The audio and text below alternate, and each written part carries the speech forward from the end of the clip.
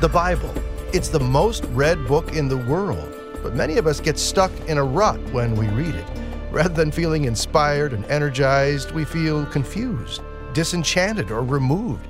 Hey, if you can relate to that, we've got a conversation for you. 14 fresh ways to enjoy the Bible. Plus, our devotional introduces us to the ideal mother. All ahead. Welcome to The Land and the Book with Middle East expert and author Dr. Charlie Dyer. I'm John Gager on this Mother's Day weekend saying Happy Mother's Day. And maybe you're wondering what's the next event on God's prophetic timeline.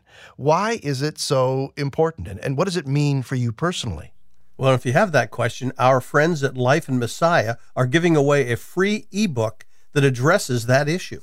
The Rapture, Paul's Hope and Comfort, is an engaging ebook that explores 1 Thessalonians 4 and 5, and it will surely be an encouragement to any believer looking forward to the Messiah's imminent return. Receiving your free gift is easy. All you have to do is visit lifeinmessiah.org, click on the Moody Radio logo, and sign up. When you do, you'll receive this free ebook. You'll also be able to learn there more about Life in Messiah's 135-year history of sharing God's heart for the Jewish people. So last week we offered a chance for you to win our book blast featuring 7 great titles. And Charlie, our winner is Melanie Mice from Albuquerque, New Mexico. And she writes, I've been listening about a year now. I never had the blessing of traveling to the Holy Land, but listening to the podcast is the closest I've been. And she's intrigued with John the Baptist, wondering if it'd be possible to visit the jail where he was kept someday. Well, she says thank you and shalom, and we thank her. Thank you, Melanie, and thanks to everybody who wrote to us. We enjoyed reading every single email, and there were plenty of those. And let's swing our focus now to what's happening in Israel throughout the region, Charlie. Story number 1. This past Monday night, Israel launched a series of strikes in the Gaza Strip, killing 3 top Islamic Jihad commanders, along with a number of civilians. What prompted those strikes, and what impact will it have on the region? Well, the strikes were in retaliation for the rocket barrage launched against Israel a week earlier by Islamic Jihad. Israel conducted the operation to take out Islamic Jihad's top military infrastructure. In addition to taking out key leadership, Israel also attacked Islamic Jihad military sites and rocket production facilities. Now, there has been some level of retaliation, which Israel expected, but the main operation was successful and will likely set back Islamic Jihad for some time. Unfortunately, some innocent civilians living near the military targets were also killed. Israel doesn't deliberately target civilians like Islamic Jihad does, but in this case, civilians were hit. Let's hope, John, that the cycle of retaliation ends quickly before more civilians on both sides are impacted. This past Monday night and Tuesday was also the Jewish religious holiday of Lag BaOmer. 2 years ago, the event resulted in a stampede that left 45 worshipers dead, forcing last year's event to be scaled back. So how did this year's celebration go? And while you're at it, help us understand exactly what this event actually celebrates. Okay. Well, first, a little history on Lag BaOmer. The word literally means 33rd in the Omer. An Omer was a measure of grain, and counting the Omer, counting the number of days, refers to the counting of time between the first sheaf of barley that's offered at Passover and the first sheaf of wheat that's offered at Shavuot or Pentecost. That period in between is that period where they count these days between the 2 Omers. Lag BaOmer celebrates the 33rd day of counting. Some believe it marks a day when a plague ended that killed thousands of disciples of an early rabbi. It also marks the date, some believe, on which a 2nd century rabbi who was the founder of Kabbalism died. And his burial place is on Mount Meron, which is where the largest celebration of the holiday takes place. In 2021, an estimated 100,000 were celebrating Lag BaOmer when 45 men and boys were killed as the crowd stampeded down a ramp and a staircase. Last year's event was supposed to be limited to just 16,000, though about 20,000, they believe, actually attended. This year, the crowd was much larger, up to 200,000 by some estimates. Thankfully, the event was relatively incident-free. Ultra-Orthodox Jews love to celebrate Lag BaOmer. Other Israelis are just happy the event passed without another tragedy.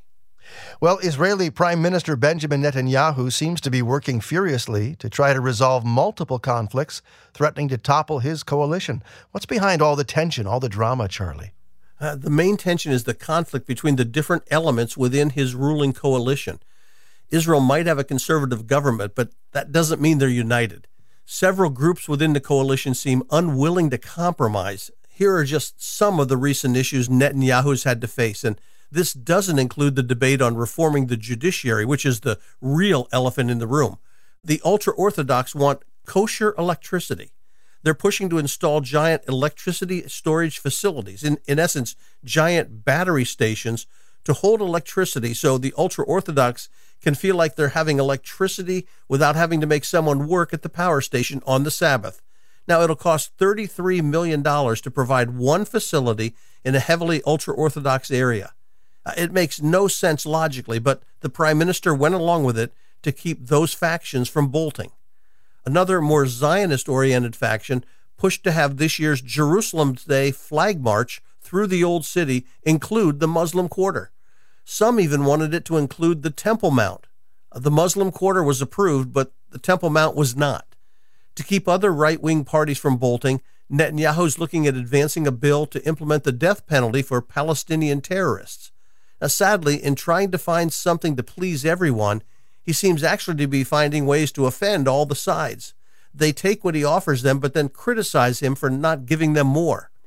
It's really unclear how long Netanyahu can continue walking this tightrope between so many unsatisfied friends, allies, and coalition partners before one of the disgruntled parties finally walks out and the whole coalition collapses. You're listening to The Land and the Book from Moody Radio.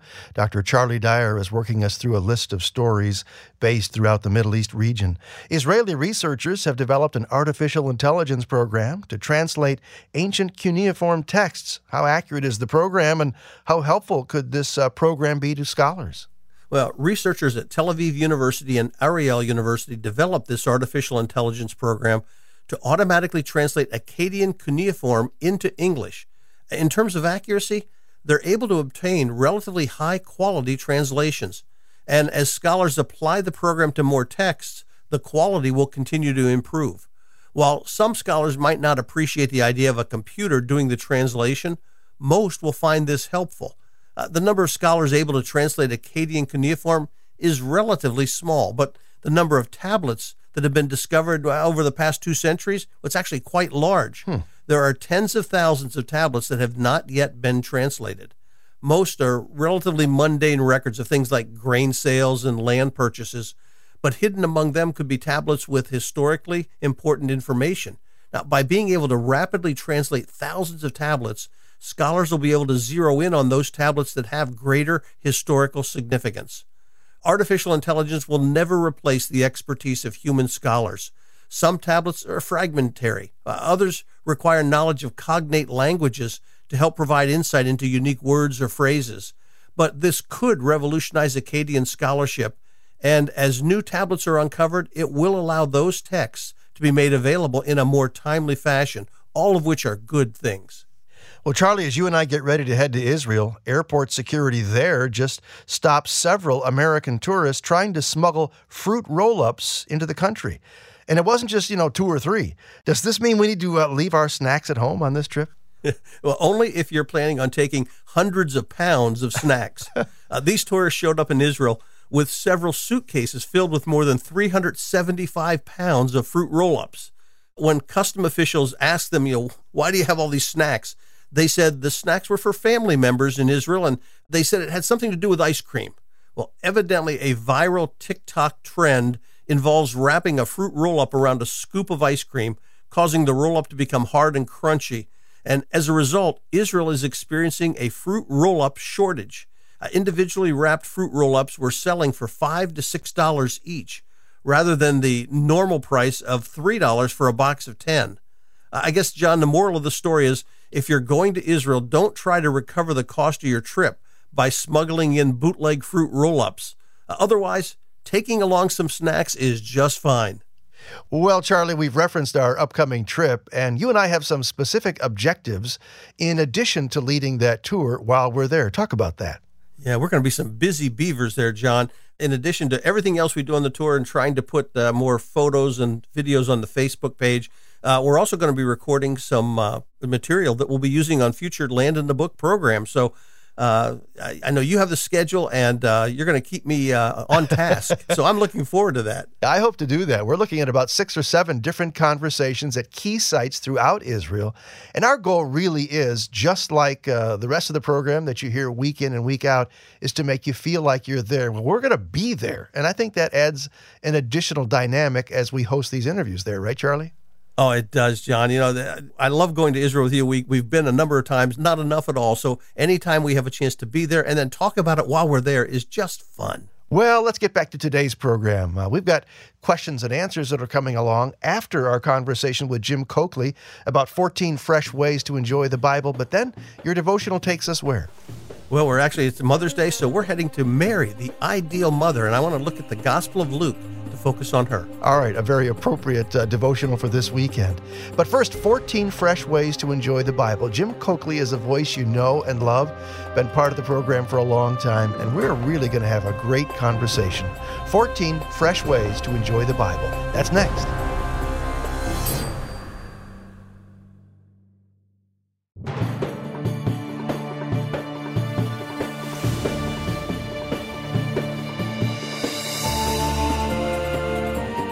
The Bible is the most read book in all the world, but many of us get stuck in a rut when it comes to approaching it.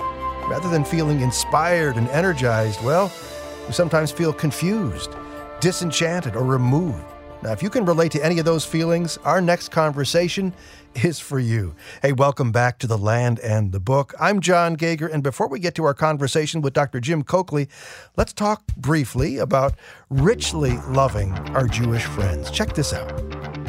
If Jesus is the Messiah, why isn't there peace on earth? I've heard that tossed out to me as an objection to someone else coming to faith in Christ, a Jewish friend. What is the answer? Let's ask Levi Hazen, Executive Director of Life in Messiah. Well, John, this is really a good theological question. There are many prophecies about the Messiah ushering in an era of peace on earth. For example, Isaiah chapter 2 describes a time when people will beat their swords into plowshares and nations will not war any longer. A time when the greater Son of David, that is the Messiah, will reign over a restored Israel. But when consulting the whole counsel of Scripture, we must acknowledge global peace is just one picture or attribute of the Messiah. We can agree with those descriptions of a future era of peace. Those will indeed happen. But the Scriptures also paint another picture of the Messiah. For example, Isaiah 53 teaches that the future Messiah would experience suffering and be rejected when he arrived. The Christian view is that these are reconciled in two comings of the same Messiah. His first coming was a suffering servant as the Lamb of God, and his second coming, which we await, will be the conquering king who defends Israel, establishes his throne, and ushers in a kingdom of peace. How else can these two very different portraits of the Messiah be reconciled? And that's Levi Hazen, Executive Director of Life in Messiah. Bible scholar and lover of God's Word, Dr. Jim Coakley, wants to share 14 invaluable strategies that will bring our Scripture study to life. Dr. Coakley has taught Bible at Moody Bible Institute for more than 20 years in both the seminary and the undergraduate school. He is married to Gail, has 2 adult children and 3 grandchildren. He's a frequent tour leader to Bible lands and a frequent guest on several Moody radio programs, including The Land and the Book. Appreciated your time here for a great stint. Jim has contributed to the Moody Bible Commentary and the Moody Handbook of Messianic Prophecy. It's an honor to welcome you back home, Jim, to The Land and the Book. Oh, it's great to be with you, Dan and John. Yeah, and that's right. Charlie Dan too. Anderson, that's right, Charlie. Yeah. It's a family. Hey, let me start by being anything but subtle. Your book is titled 14 Fresh Ways to Enjoy the Bible. Is it your assessment, then, that a fair amount of us don't enjoy the Bible? And if so, how did you reach that conclusion? Well, I think like all of us, we love the Bible, but sometimes we find it pretty boring, or we just kind of go through the motions and kind of read through the words, but we really don't really register much with it when we read. And I'm guilty of that myself. And so over the years, I've just found that there's little reading strategies that if I just be having those on my radar as I open the pages of God's Word and look for it, man, the Bible is really fresh. The Bible really pops out. And I'm just following techniques that all good authors use. And so just by acknowledging their presence, like looking for them, it really has engaged my Bible reading to a high level. I like that. So you're saying this is an outgrowth of your own exploration, your own journey with the Bible. Yes, it is. Because, for a long time, I just focused on the Bible as history. I knew it to be historical, and I truly believe the events are depicted there. But what I didn't really recognize very well is that it's great literature. And just acknowledging some of the techniques that all good communicators use are present in the Bible is not just the niceties of seeing these things, but it really helps to understand what the heartbeat of what the biblical authors are really trying to focus on. This is The Land and the Book from Moody Radio. I'm John Gauger, joined today by Dr. Jim Coakley, author of the new Moody Publishers book, 14 Ways to Enjoy the Bible. Our culture, it seems to me, has a strong preference for quick, pragmatic self-help solutions rather than pondering mystery, pondering theology for that matter. How much do you think that frame of reference factors into the way we enjoy or don't enjoy reading Scripture? Yeah, it's a great question, because oftentimes I think we just kind of approach it just kind of get information. But to realize that, the Bible speaks to us on an emotional level as well. And just to recognize that the Bible can connect with us in terms of some of the ways in which are subtle, but very, very important. And I liken it to, just as I see structure, beauty, design in the created world, I see the same beauty, structure, design in the Word. The same God who created the world, and I go to Grand Canyon and you go different places and you see this structure to beauty, why am I not surprised that the same God who designed the world with beauty also injects the Word with beauty? And it's just amazing. Well, let's dig into some of these strategies from the book. Since we're broadcasters, we have to go with this one. Jim, step up to the mic. That's a chapter you've got. Yeah. Talk about this technique. This was really powerful once I began to really observe this. And it's just a simple strategy. Look for quotation marks. Nobody ever told me to do that when I was in Bible interpretation, Bible study methods. Look for quotation marks. The reason being is biblical authors are in control of the narrative. They're in control of the text. And they make the decision, just like you make the decision. You're controlling this interview. Now you can turn it over to me to respond. And it's the same way that biblical authors can do. They can turn over the microphone, step up to the mic, to a character within a story. Because otherwise they can control and just kind of summarize what happens without ever hearing the voice, the actual words of a character in the story. So just paying attention to that and asking the question, why did the narrator give up the microphone? And oftentimes it helps with what we call characterization. You get to hear the character's really heart. And because remember what Proverbs says, out of the heart comes the words. Yes. And so the idea here is that you're able to capture a person's personality, characteristics by listening to their words. And the authors make that choice for us. But here's the beauty. Oftentimes, the big idea or the theme of a section of Scripture is found on the voice of a character rather than the narrator himself.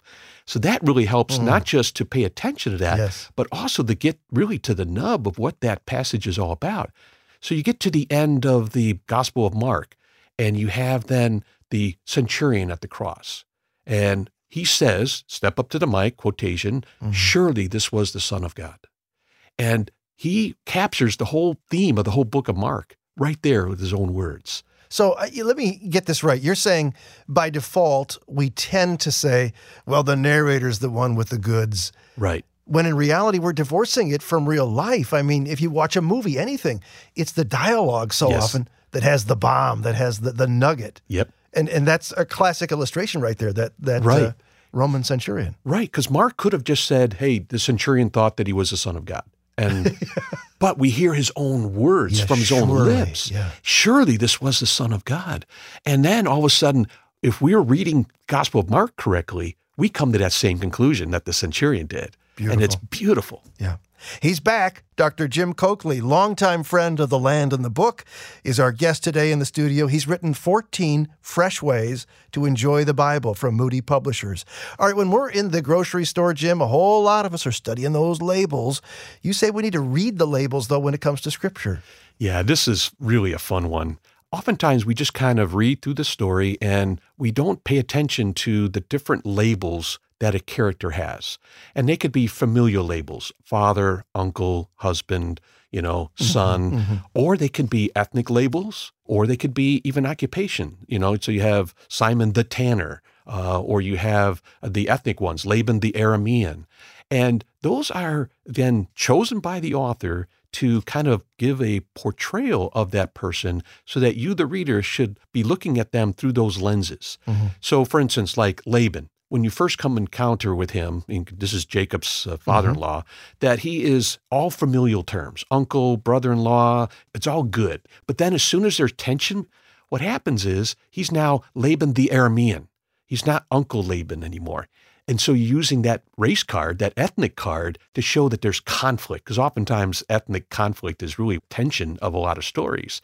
And so we see that change, subtle change of that label. Or Ruth, we know that she's a daughter-in-law of Naomi, but then sometimes the biblical author says Ruth the Moabitess. It's like we already know her ethnicity, but every time that label is used of Ruth, you're feeling that tension of a foreigner, of somebody who's from outsider, now in Judah, and that raises the tension, and that really draws us in as readers. As a hearer of sermons, I love it when the preacher shares an object lesson. And you say object lessons are throughout Scripture. Yeah, it's amazing that you think of props in a movie. You think of like Indiana Jones with his whip and his hat, or you think of the lightsaber with Star Wars and the Jedi. And believe it or not, the biblical authors also inject objects into the story that are actual objects, but they are infusing the text with some meaning. And so it's interesting to me, I was really rejoicing when I began to see every one of the patriarchs in Genesis has their own prop, has their own object lesson. Abraham has trees. Everywhere you see Abraham, he's encountering trees. And they all begin with the letter M, Mamre, More, Moriah. And it's like, okay, there's something going on here. Why is Abraham always encountering trees? And then you realize, okay, he's the father of faith. He has roots. And so a tree is a perfect analogy for the father of faith, and we're all his offspring. And so a tree is a great fitting object lesson to go along with Abraham. What about Isaac? He's only on the stage for one chapter by himself. Otherwise, he's in the shadow of his father or his son. But there's one chapter, chapter 26. And what do we see him doing? Digging wells. So the object that's associated with Isaac is wells. But that, again, is a perfect prop for him because he is a child of promise. He's associated with the land and prosperity and success. So every time he digs, even in the Negev, he gets water. And so wells are a perfect prop for that. What about Jacob? The stones, the rocks that he encounters over and over again are a perfect object for Jacob because he does things the hard way. In fact, he comes to the end of his life and he says, the years of my life have been long and hard. And again, that stone that he counters everywhere is there. And Joseph, clothes. Just like we have different clothes, wardrobes, changes in our closets, Joseph changes clothes many times, and that signals a transition. So it's a subtle thing. It's not the main point, but it enhances the story. It's a garnish, as it were, on a steak meal. You see that little piece of parsley that just really sets off that story. Dr. Jim Coakley is author of the Moody Publishers book, 14 Fresh Ways to Enjoy the Bible. One of those is clock management. What do we need to know? Yeah, just like at the end of a sports game and the coach has to manage the clock to try to win the game.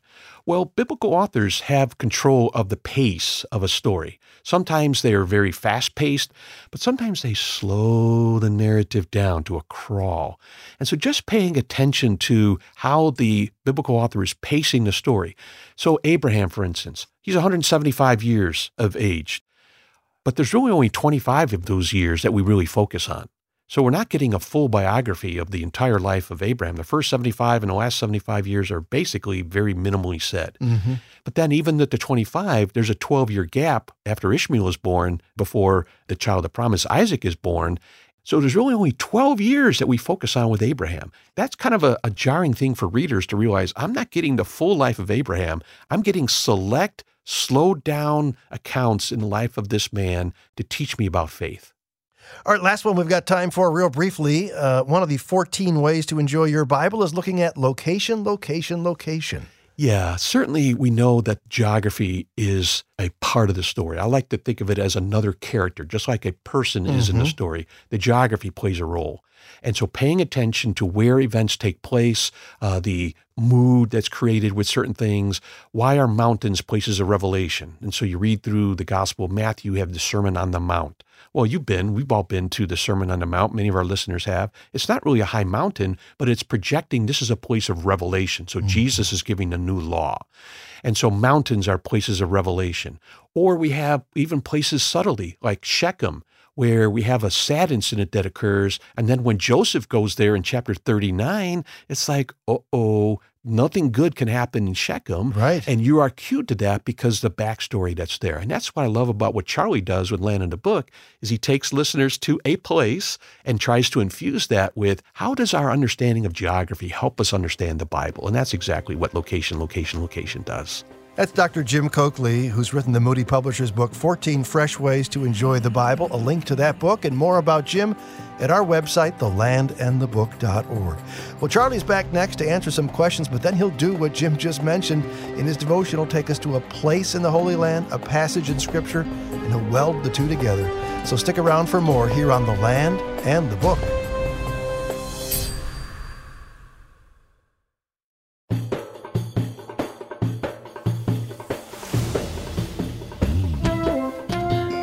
Sure appreciate your hanging on with us here at The Land of the Book, where segment 3 brings us questions and answers.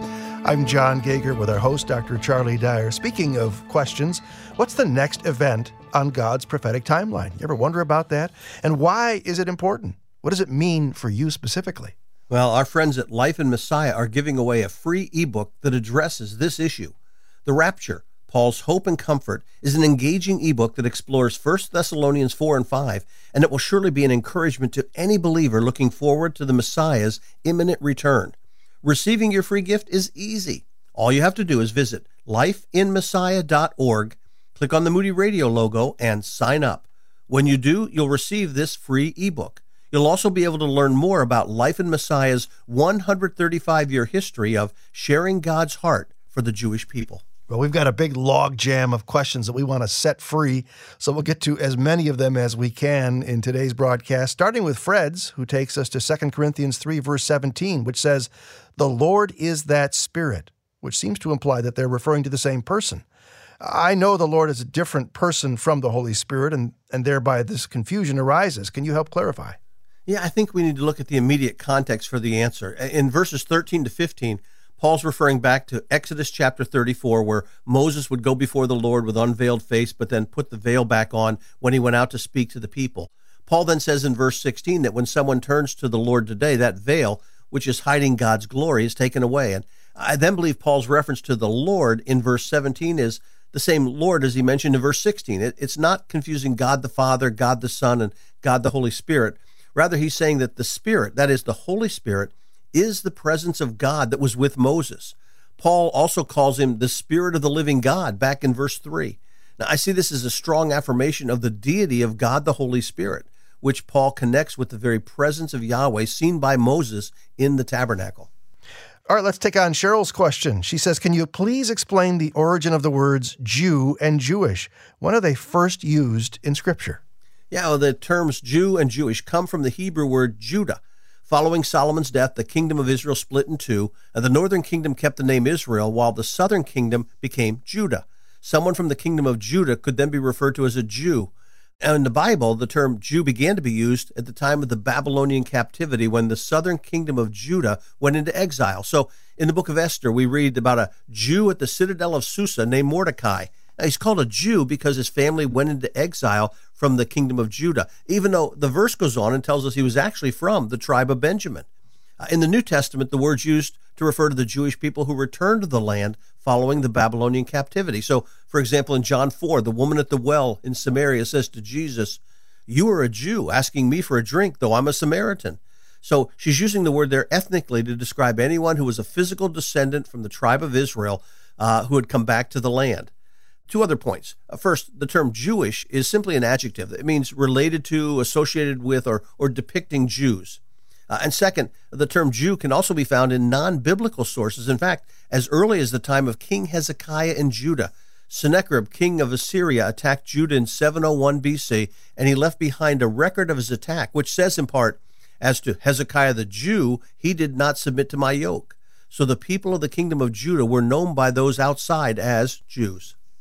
Mary says those people who are spiritually dead have no interest in the gospel, and they often have hostility and anger toward Christians.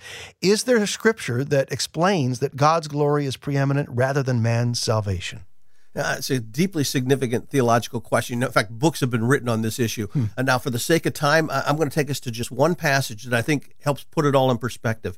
In Ephesians 1, Paul focuses on the blessings of redemption, but he does two things that I find significant. First, he shows the reality of the triune God, and then second, he focuses on the fact that God's glory is preeminent. So in verses 1 to 6, he says, it's the work of God the Father in the plan of salvation, and ends by saying God did it all to the praise of the glory of his grace. Now, having mentioned that God the Father favored us in the beloved, that's what he says in that part, that's Jesus, Paul then focuses on the work of God the Son in the plan of salvation in verses 7 to 12. We have redemption through his blood, he says, and all this happened so that it would be to the praise of his glory, he says in verse 12. And then Paul focuses on the work of God the Holy Spirit in the plan of salvation in verses 13 and 14. Having believed, we were sealed in him with the Holy Spirit of promise, who is the first installment of our inheritance. And of course, it's to the praise of his glory, he says in verse 14. So to summarize it all the members of the Godhead are fully involved in the plan of salvation, but what's preeminent in the role of each is that it's to the praise of his glory, repeated 3 times. It's not that God's program of salvation is insignificant, but the real significance, as Paul goes through this, is that it's all for the praise of God's glory. I love digging into these questions. Some fascinating thoughts today on the land and the book. Our next question from Gordon. He says, an agnostic friend says that if there's a God, he's not the one of the Bible. And as proof, he cites the, am I saying this right, Gilgamesh flood legend. Charlie, help us understand what that is and what the argument seems to be. Yeah, and I think there's actually a simple answer for this, man. By the way, John, you pronounced that correctly. But there's a simple way to answer the friend's objection, and it's the fact that the Gilgamesh epic contains an account of a worldwide flood. Well, that doesn't argue against the account in the Bible, since there's no evidence that the biblical account borrowed from the Babylonian account. Rather, I think what it really shows is the reality that there was a worldwide flood. The Bible preserves the correct version of the account, which was given by God directly to Moses, while the Babylonian version became distorted as it was passed down over time. You know, if you've ever played that telephone game where someone whispers a phrase and then you whisper it to the person next, you can see how something becomes misunderstood and distorted. And the way I know which one's true and which one's distorted, well, look at the details. For example, just one small example. In the biblical account, the boat that's to be built is rectangular in shape. It's built something like a barge. It's 450 feet long, 75 feet wide, 45 feet high. Those are good dimensions for a boat that's going to float in a stormy sea. But in the Gilgamesh epic, the boat's square. In fact, it says that it's to be built 180 feet long and wide and high. Well, that's a cube. A rectangular-shaped boat, like the Bible gives, is longer and wider than it is high, so it's likely to remain upright. But a floating box that's the same width and height and length, which is what the Gilgamesh epic has, well, that's going to roll over in rough seas, killing or injuring everyone inside. The biblical account makes more sense and fits the facts of science better as we know them. This listener wants to know, can there be 2 or more valid interpretations of a Bible passage? That is, dual fulfillment, a valid hermeneutic principle when exegesis is done. What do you think? I personally believe that in general, there's just one valid interpretation for any given passage. Our job as interpreters is to determine what that meaning is that was intended by the original author. If a passage can have multiple meanings, well, then really there isn't any way to validate what the original meaning really is. You know, God gave language to communicate truth, and since he's the same yesterday, today, and forever, I think that what he intended to communicate through his word should be consistent. Now, there are a small number of times where God will actually give multiple meanings. In Hosea 1, God tells Hosea to name his child Jezreel, which means the Lord scatters or the Lord sows. But then God also says that's going to be a sign of judgment. He says, I'm going to punish the house of Jehu for the massacre in Jezreel. Well, now the child's name, Jezreel, is referring to the city. And then he says, I'm going to break Israel's bow in the valley of Jezreel. Well, now it refers to the valley. So in that case, God says Jezreel means the child's name. I'm going to scatter the people. It's because of what happened in the city of Jezreel. I'm going to break their bow in the valley of Jezreel. But someday great will be the time when God sows them back in the land. Also the name Jezreel. So in the absence of God saying this word actually means several things, I think it's always best to look for the one meaning intended by God. Let's go to the prophet Ezekiel. Does chapter 28 of Ezekiel refer to both a literal man, the king of Tyre, and Lucifer, the devil? Well, and to answer this one, I need to go into just a little bit more detail. Ezekiel very clearly indicates the beginning of each new section in his message against Tyre and Sidon with the phrase, "The word of the Lord came to me." In chapter 26, he has a prophecy of Tyre's fall. In chapter 27, he gives a poetic lament, a song that's going to be sung over Tyre's fall. In chapter 28, the first 10 verses, he has a prophecy against the human ruler of Tyre. And in chapter 28, verses 11 to 19, he gives a description of the ultimate king of Tyre's fall. And then he ends by giving a prophecy on Sidon's fall, which is Tyre's sister city. Now, by using those specific phrases to introduce each section, Ezekiel makes it clear that the human ruler, the one in verses 1 to 10 of 28, and the ultimate ruler, the one in verses 11 to 19, are distinct individuals. The human ruler is an actual person. In fact, Ezekiel says, though he might claim to be a god, God will ultimately show he's nothing more than a man and not a god.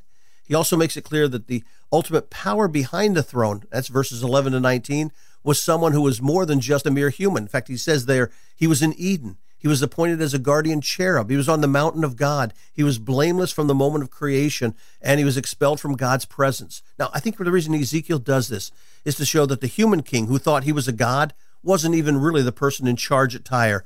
Rather, the ultimate king was someone that we know as Satan. The only thing the two shared in common was a sense of pride that made them think they were equal to God, and the reality that God was going to judge them both for their pride. I love it. We've been to the Old Testament, the New Testament. We talked about proper Bible study techniques and more, all in this one little segment, and you can be a part of it with your question if you'll email it to thelandandthebook@moody.edu. Charlie Dyer's devotional is next. I hope you stick around right here on The Land and the Book.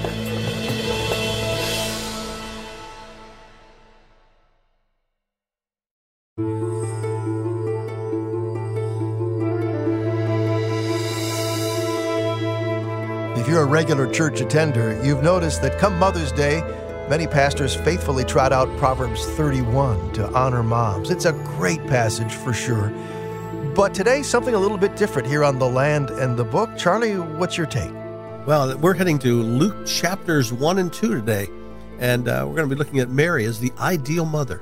Interesting. And we'll get to that after we listen to this, a testimony from someone who's traveled to the Holy Land. I love their firsthand accounts that they share with us so very kindly. Listen. Hi, my name is Diane Doyle, and before I came on this trip, I was very psyched up, of course, and one of my prayers was, Lord, show me the significance of Jerusalem. I'm now more familiar with the layout of the land, and the scriptures are more meaningful to me, such as the scripture. When I was stood in Jerusalem and I heard this read, as the mountains are round about Jerusalem, so the Lord surrounds his people, both now and forevermore. And that's from Psalm 125. And there I was with mountains all around me, and realizing that 3 times a year the people of Israel would come to Jerusalem to worship. This just brought a whole new meaning to me. So, Charlie, Luke 1 and 2 are biblical foundation for today's devotional. Where are we geographically? Well, our destination today is a house in ancient Rome rented by Paul's companion, Dr. Luke. Luke accompanied Paul to Rome and spent 2 years there while Paul waited for his accusers to arrive. During this time, Luke penned his gospel and the book of Acts.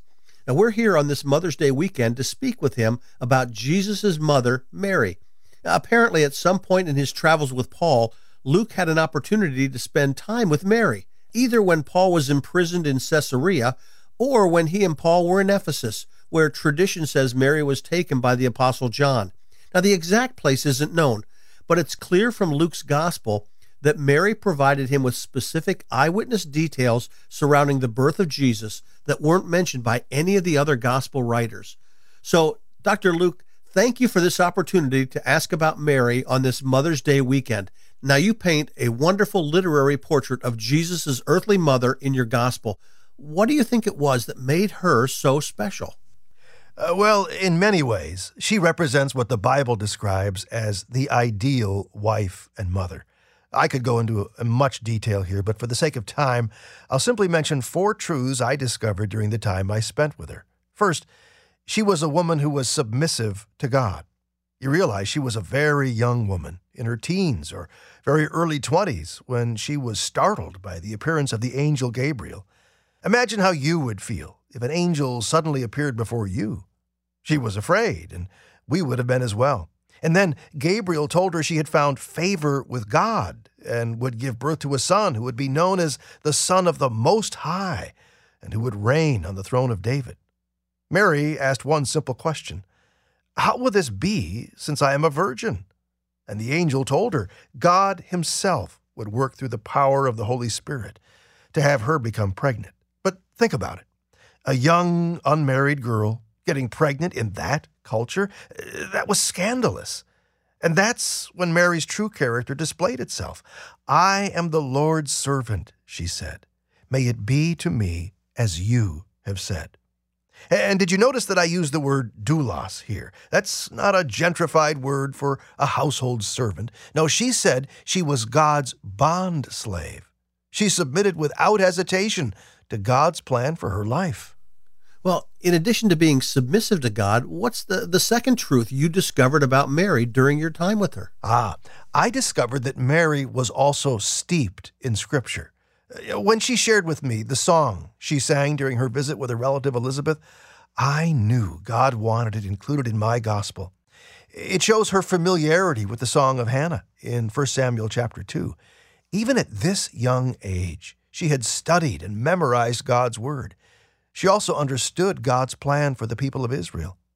Her song ends with her affirmation that everything about to happen was part of God's fulfillment of his promises to Abraham and his descendants forever, even as he said to our fathers. Think about that. This young woman had a depth of knowledge about God's word that puts many others to shame. And remember, she's just a poor girl from Nazareth. She didn't possess her own personal copy of the Word of God. Yet she had committed what she had heard to memory.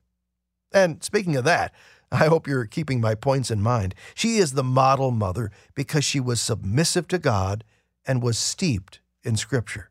But then she also demonstrated spiritual sensitivity. Did you notice in my gospel that twice I said she treasured up all these things and pondered them in her heart? She first used that phrase when she described the arrival of the shepherds the night Jesus was born. And she used it again after describing the events that took place in the temple when Jesus was 12.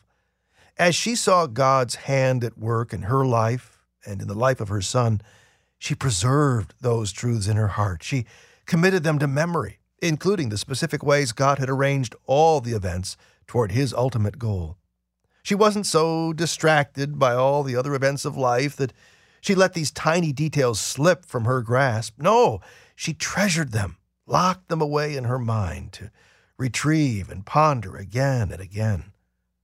The way she looked as she shared those details with me, it was like they had just taken place yesterday.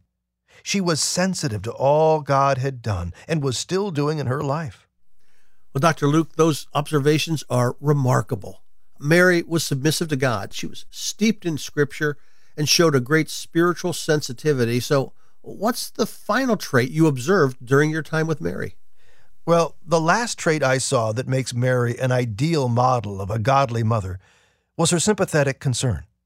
When she shared her encounter with the prophet Simeon in the temple 40 days after Jesus was born, I actually saw her wince when she recalled his final words to her, "And a sword will pierce your own soul too." I asked her what she thought he meant, and she reminded me of the events of the crucifixion as she watched her firstborn son hanging on the cross in agony. She loved her son so much that it was as if she was experiencing her own mortal wound as she watched him die. Now, don't get confused here. She wasn't saying she was somehow sharing in his death on the cross for our sin. Remember, Simeon was describing the impact Jesus' death would have on all humanity. But he then told Mary that she would also experience the impact of her son's death on her very life. She had such sympathetic concern for her son that she felt as if she was being stabbed herself as she watched him suffer on the cross. And the point here is that Mary demonstrated incredible compassion for her son and for others. You do know the meaning of the word compassion, don't you? It literally means to suffer together. Mary was a mother who demonstrated great compassion, and all those traits together are what helped make her such a great model for mothers, both in my day and in yours as well. But time is slipping away, and I need to go visit Paul, so if you'll please excuse me. And with that, we bid farewell to Dr. Luke for our journey home. But what truths can we pack in our knapsack to carry along? Well, on this Mother's Day weekend, let's carry home the characteristics that made Mary such a special mother. She showed what it was like to be submissive to God. She was steeped in God's Word, which suggests she spent time trying to memorize what God had said. She was spiritually sensitive to God's work in her life, pausing to think back over what God had done, to lock those experiences away in her heart and mind so she could ponder again and again. And she was a woman of sympathetic concern who demonstrated compassion and care for others. She modeled godly traits that all of us, mothers, fathers, daughters, and sons, should seek to demonstrate in our own lives. Thank you, Charlie. It's refreshing to see this look at Mary as such a great mother and for so many wonderfully biblical reasons. Appreciate your research here. Hey, our website is thelandandthebook.org, thelandandthebook.org. You can read about today's guests, past guests, and programs and more at thelandandthebook.org. Also there, Charlie, something that more and more people are relying on. We get it every time in these emails, the podcast. Talk about that. The podcast allows people to listen anytime, any place. They can go back and re-listen to the program or pick it up if they weren't able to hear it on the radio for the first time. And you'll find that podcast right there at the website, thelandandthebook.org. It's something you can share with a friend. The podcast at thelandandthebook.org. Well, our time is up, but we sure appreciate your company here, and I hope you'll tell a friend about us and be back yourself next time as we present The Land and the Book, a production of Moody Radio, a ministry of Moody Bible Institute.